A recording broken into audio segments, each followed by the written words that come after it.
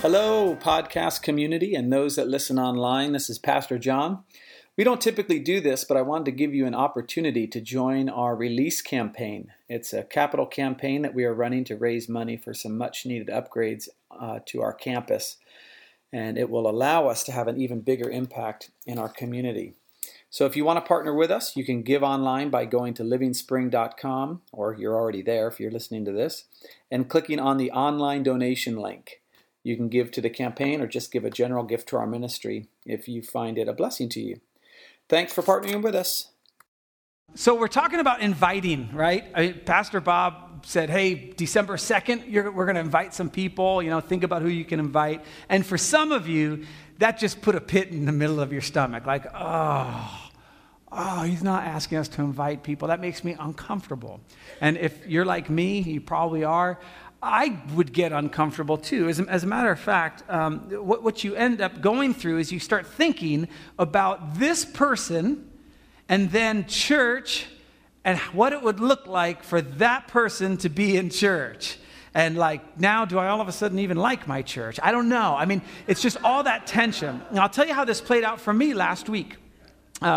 Last week, I have a friend.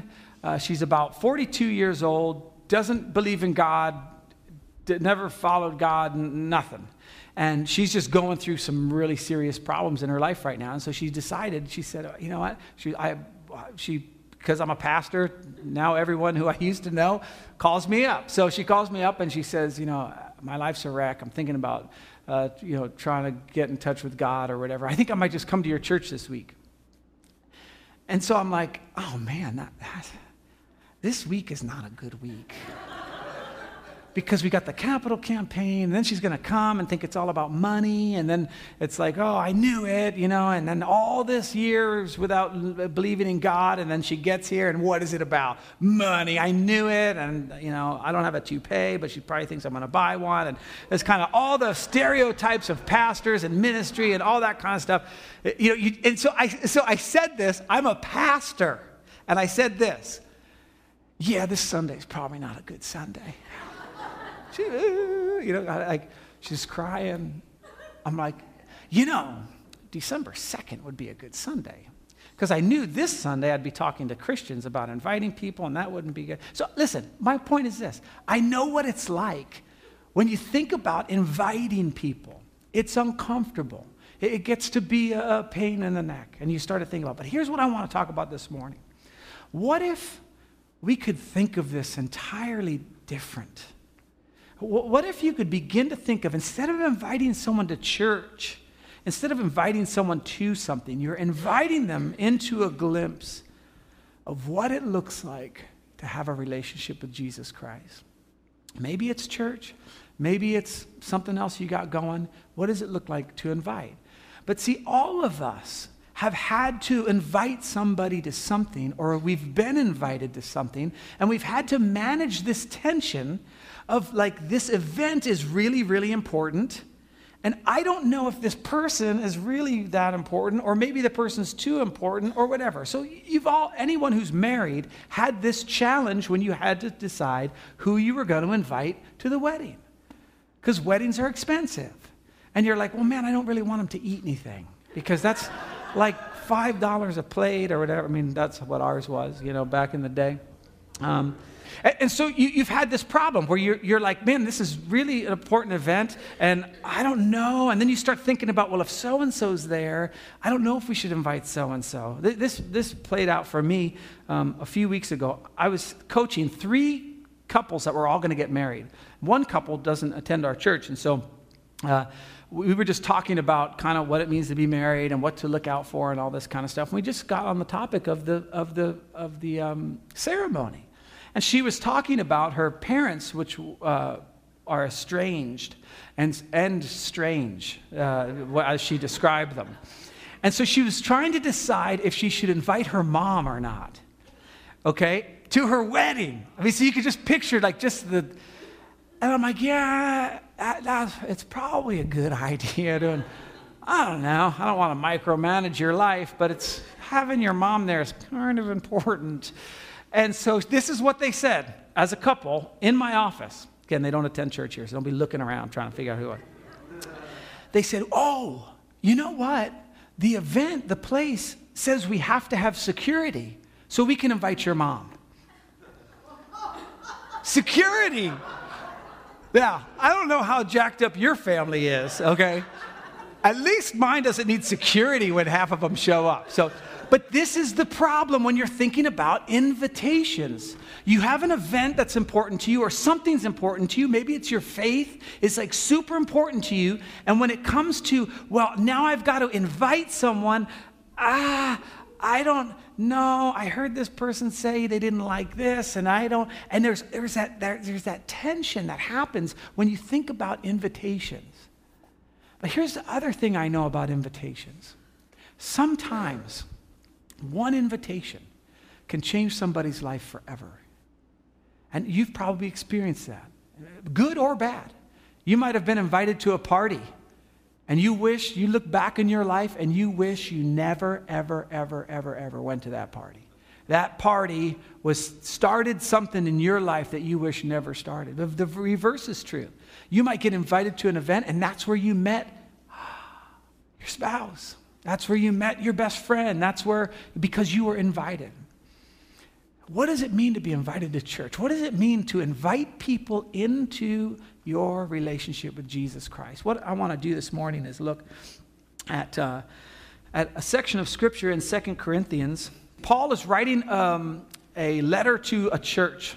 And he gets into this, we've divided it now into chapters and verses, but they weren't there before. And he was in this section of the letter where he's kind of talking about what it means to live this life, to be just in the flesh and bones and people and relationships and all this kind of thing. And so he's writing to the church and he starts talking about how we're all in these earthly tents. And again, for us, we think, well, I don't know if I describe myself as a tent, but the idea is that it's temporary. And so he's talking to this church about, man, we're in this temporary thing, and someday we're going to have a building that's permanent. We would call it maybe our glorified body, or you'd call it just kind of like when you get to heaven or whatever, but it's no longer this flesh and bones. And so he's talking about the fact that in this flesh and bone type thing, we kind of groan and we long and we ache. And, some of us are like, yeah, I know exactly what Paul's talking about. I sneezed this morning and now I need back surgery or whatever, however your body's kind of deteriorating. And so we kind of look at that and we go, yeah, that makes a lot of sense. And so Paul's talking about this and he gets into this topic. And then he makes this statement about this weird thing about being in flesh and bones, but thinking about something eternal. In our church, we call it the kingdom of the world and the kingdom of heaven. We stole it from the Bible, but we talk in terms of the kingdom of the earth, the kingdom of this world, what we see, what we can taste and smell and touch, and then the kingdom of heaven, which is invisible and eternal and kind of beyond our imagination. This is what Paul's talking about. So here's what he says. He says, therefore, we are always confident and know that as long as we're at home in the body, as long as we're right here, we are away from the Lord. Then he just makes this unbelievable statement. For we live by faith, not by sight. And I think that's the beginning of why it's difficult to invite people into our faith, because you can't see it. You can't touch it. You can't prove it.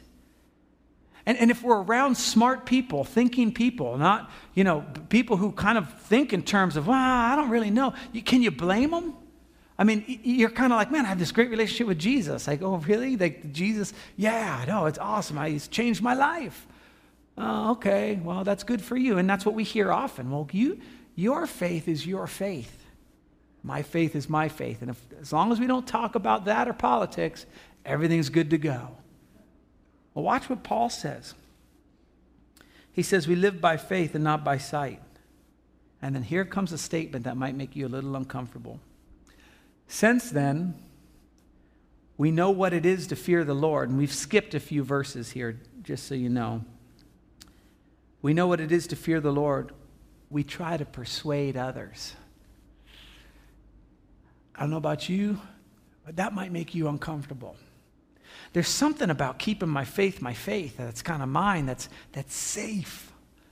The idea that I'd have to persuade others seems kind of like I've just joined Amway or Tupperware or some multi-level marketing thing. And please forgive me if you're involved in those things. They're awesome. That TSP or whatever you do to clean on the walls, it's good stuff. I'm not making fun of all that. I'm just saying it seems kind of like a little bait and switch with persuade. Like, I'll get to know you and ask you about your thing, but then I'm going to tell you about Jesus. What I want to do this morning is release you from that kind of thinking. That is not what Paul is talking about. But it is a responsibility as those who are followers of Jesus, not to be silent about our faith, to extend invitations, and maybe it's not to church, maybe it's to something else. And so here's kind of verse 14 is where we're going to really start to see the flow of what Paul is talking about. He says this, "For Christ's love compels us." That word means it seizes us. And I don't know if you've ever had that sense. I had it this week while I was having my quiet time, where I just was overwhelmed by the love of God in my life and just how he has redeemed me and strengthens me. And, as I was looking at certain things that would normally make me anxious, I just had the love of God seize me. And this is what Paul's talking about. Because of that, because we've all experienced what it's like when you're sitting there and you go, you know what? I don't have to worry about this. My Heavenly Father's got it. Because of that, we are convinced that one died for all, and therefore all died. And that he died for all, that those who live should no longer live for, what's the word there? Themselves. But for him who died for them and was raised again. What Paul's beginning to do is he's beginning to describe the gospel. And the gospel is very simple. The gospel just means good news. The idea is this. We were all born in what we would call sin, right? We're all sinners. And we have no way to get into a relationship with God because he's perfect. And so we have this debt that we owe. We have this debt of our sin, and some of us can think back to certain times of our lives and go, oh yeah, I know the debt you're talking about. For other people, it's just like, yeah, I understand kind of my weakness, my frailty. I understand why even Paul said, I keep going to do the stuff I don't want to do, and I'm not doing the stuff I want to do. Like, we all understand that. We owed a debt, and that debt was paid by Jesus on the cross. And so this is where Paul's kind of bringing this all together. He says, man, this love of God compels us because we understand that Christ died once for all, and we've all died. And if you've ever witnessed one of our baptisms back there, that's what we say. We say you've died with Christ as they go underwater, and then they don't hear what I'm saying because they're underwater. But we say, and then you raised to walk in newness of life. This is what Paul's talking about. That Christ's love holds us fast and it seizes us. And then he says this really fascinating, he has this fascinating idea of how this is going to manifest itself in the life of a follower of Jesus. And this is beginning to kind of get the idea that it's much more than just being reconciled to God. He says this, so from now on, we regard no one from a worldly point of view. In other words, when I see you and when I'm watching and I'm looking at my neighbor, I don't see it in terms of a worldly point of view. Now, this is difficult to wrap our heads around. But it would look like something like this. I don't know what your job's like when you go there tomorrow. You might see your boss a certain way, and you might not like your boss. She might or he might be very overbearing, and you're thinking to yourself, man, if I offend this person, oh man, I might lose my career. I got to make sure they have me do all this kind of stuff, and I better just do it. That's looking at your boss from a worldly point of view. If you go to school and you have someone in the locker next to you, or you're in college or whatever, and you've got a roommate or whatever, and you think, oh, they're such a partier or whatever, that's looking at them from a worldly point of view. To remove that is to go, God is the supplier of all my needs. Every good and perfect gift comes from him. He's a Father of lights where there's no shifting shadow. And whatever my boss decides or doesn't decide to do is irrelevant to me because my Heavenly Father takes care of me. And so now when I look at my boss, I see, are they broken? Are they needy? What's happened to them that they're at this particular spot? I don't look at them as like now a ticket to advancement. I look at them as a person. Someone who does or does not have a relationship with Jesus. This is what Paul says. He says, when that love of God seizes me, look, when I understand that Christ died for all, I don't look at anybody the same anymore.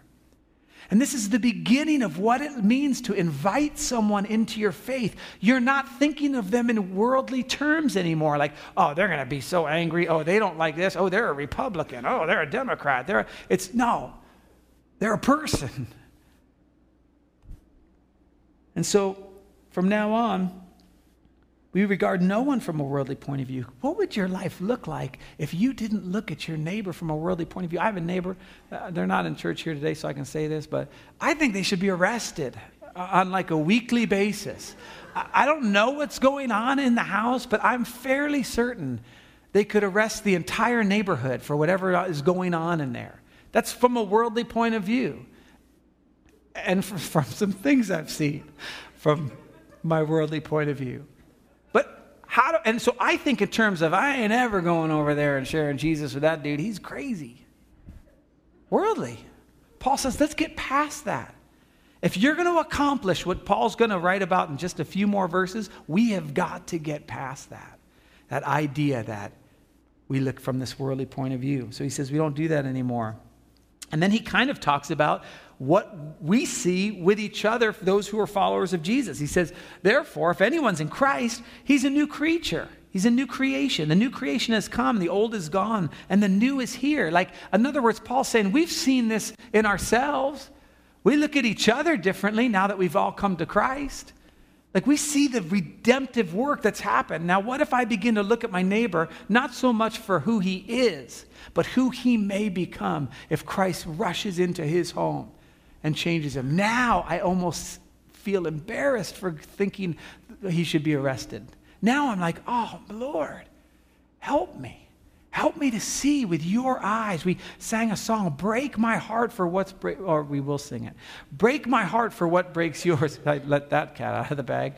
Let me see with your eyes. Let me have your heart.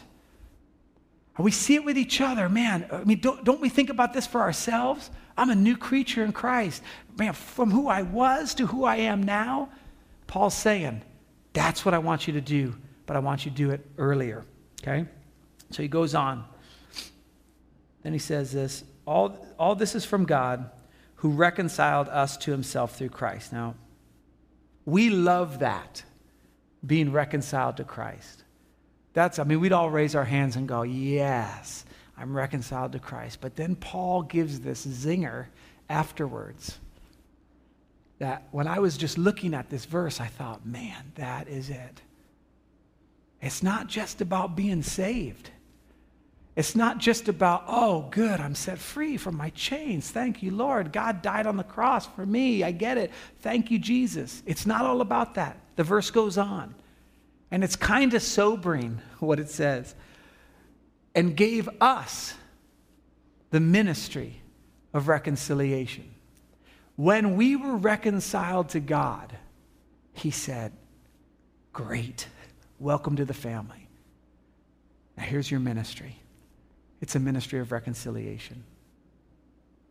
It's not a ministry of just, oh man, I'm so happy I'm saved. There's something else. And it kind of goes back to where Paul was saying, I want to persuade others. And then there's this tension in the middle of it that says, I don't want a ministry of reconciliation. I don't want to bother people. I don't want to be that guy with the bullhorn and the sandwich board and be crazy and wear a giant wig and have John 3:16. I don't want to be that guy. Watch what happens. He says, all this from God who reconciled us to himself through Christ and gave us the ministry of reconciliation, that God was reconciling the world to himself in Christ, not counting people's sins against them. That is the ministry of reconciliation.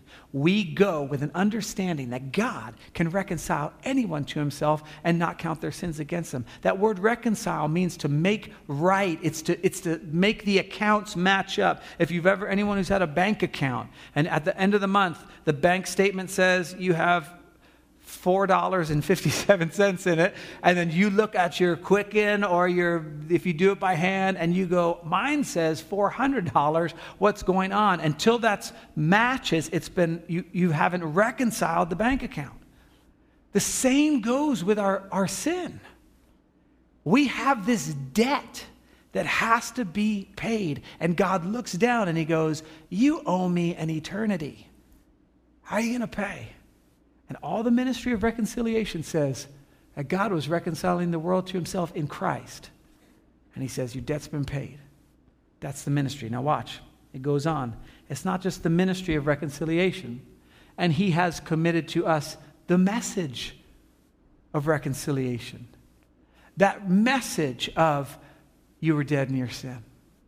God wants to have a relationship with you. God loves you. He wants you to live the way he designed you to live. So the whole thing kind of looks like this together. All these verses. All this is from God, who reconciled us to himself through Christ and gave us the ministry of reconciliation. That God was reconciling the world to himself in Christ, not counting people's sins against them, and he's committed to us the message of reconciliation. There's a ministry that we have right when we're saved. It's a ministry of reconciliation. So let me ask you, how's your ministry? How's it going? Not how's your faith, not how's your sin management, like, oh, well, I only lied twice this week. That's all about relationship with God. How's your ministry going? The ministry that God has placed upon you by default, once you get into a relationship with him, once the love of Christ has seized you and you go, I'm free. And God says, okay, go get them now. Go share that. See, persuasion is a little different when you think of it in terms of that. When you think in terms of kind of like finding the cure for cancer or something where all you're doing is just sharing. Really what you're inviting them to is not a religion, not to a church, not to hear somebody speak, not to hear like the awesome couple sing worship together. It's not that. You're inviting them into your faith to get a glimpse of what it looks like with someone who's been reconciled to God. And so your invitation might not be December 2nd. You're like, oh, phew, right? It might be just extending your reach a little bit in your work and just noticing someone who's hurting and go, can I pray for you? And then praying for them and then following up. Here, let me kind of show you. We've talked about this. We talked about it a year ago. We did a whole sermon on it. But this is what the ministry of reconciliation looks like for people at this church.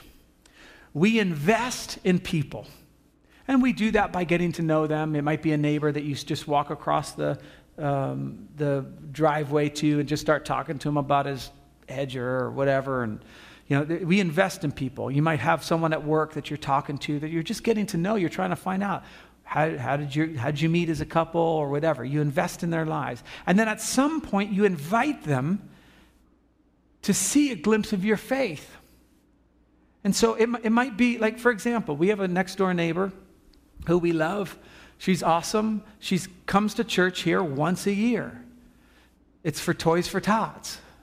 We invited her. She loves Toys for Tots. She talks to us all year long about Toys for Tots. When is it? And she talks to her kids, and her kids donate. Now her kids donate clothes to our food ministry. But it's just an invitation. She loves it. She can't wait to be here. She changed her vacation this year so that she could go to Toys for Tots. That's my one neighbor. She promises every year she's going to come on Easter and never does. I don't care. I'm just inviting. I don't have to win. It's not like I have to, like, the minute she raises her hand in the back, I'm done. Like, yay, another set, we ring a bell, ding, ding, ding, ding, we got another one. It has nothing to do with that. We invest in people's lives. At the appropriate time, as the Holy Spirit moves you, you invite them to some part of your faith, however that might look. And then we include them when they're here. And so that means that part of our ministry of reconciliation is that you may be a Democrat and you're sitting next to a Republican in church during election season. And you got your Obama shirt and it's like a big O, and he's got his Romney double R thing or whatever. I think Obama had a better logo. I'm just saying, whatever you believe, but I think his graphics were better. That's how I vote, based on graphics. No, but that they're here. They might be a different color than you. They might be a different socioeconomic status than you. They might be older than you, younger than you. We include them. You might have a Bible study you've been doing for 14 years of the same people over and over and over and over and over again, and all of a sudden someone new comes in. The ministry of reconciliation says include them. Bring them on in. We want to include as many people as we possibly can because we want our church to be the largest church in America. No, of course not. We want more people to enter into a real, radical relationship with Jesus that changes their life forever. That one invitation to see a glimpse of your faith might radically change them. Now, here's the thing.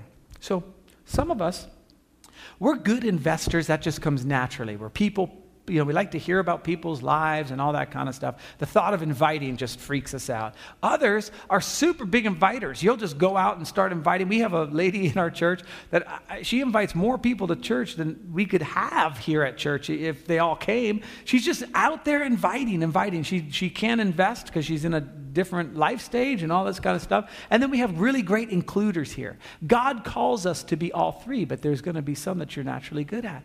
Just do that. Again, how's your ministry going? Your ministry of reconciliation. How is it for you? Now watch what happens.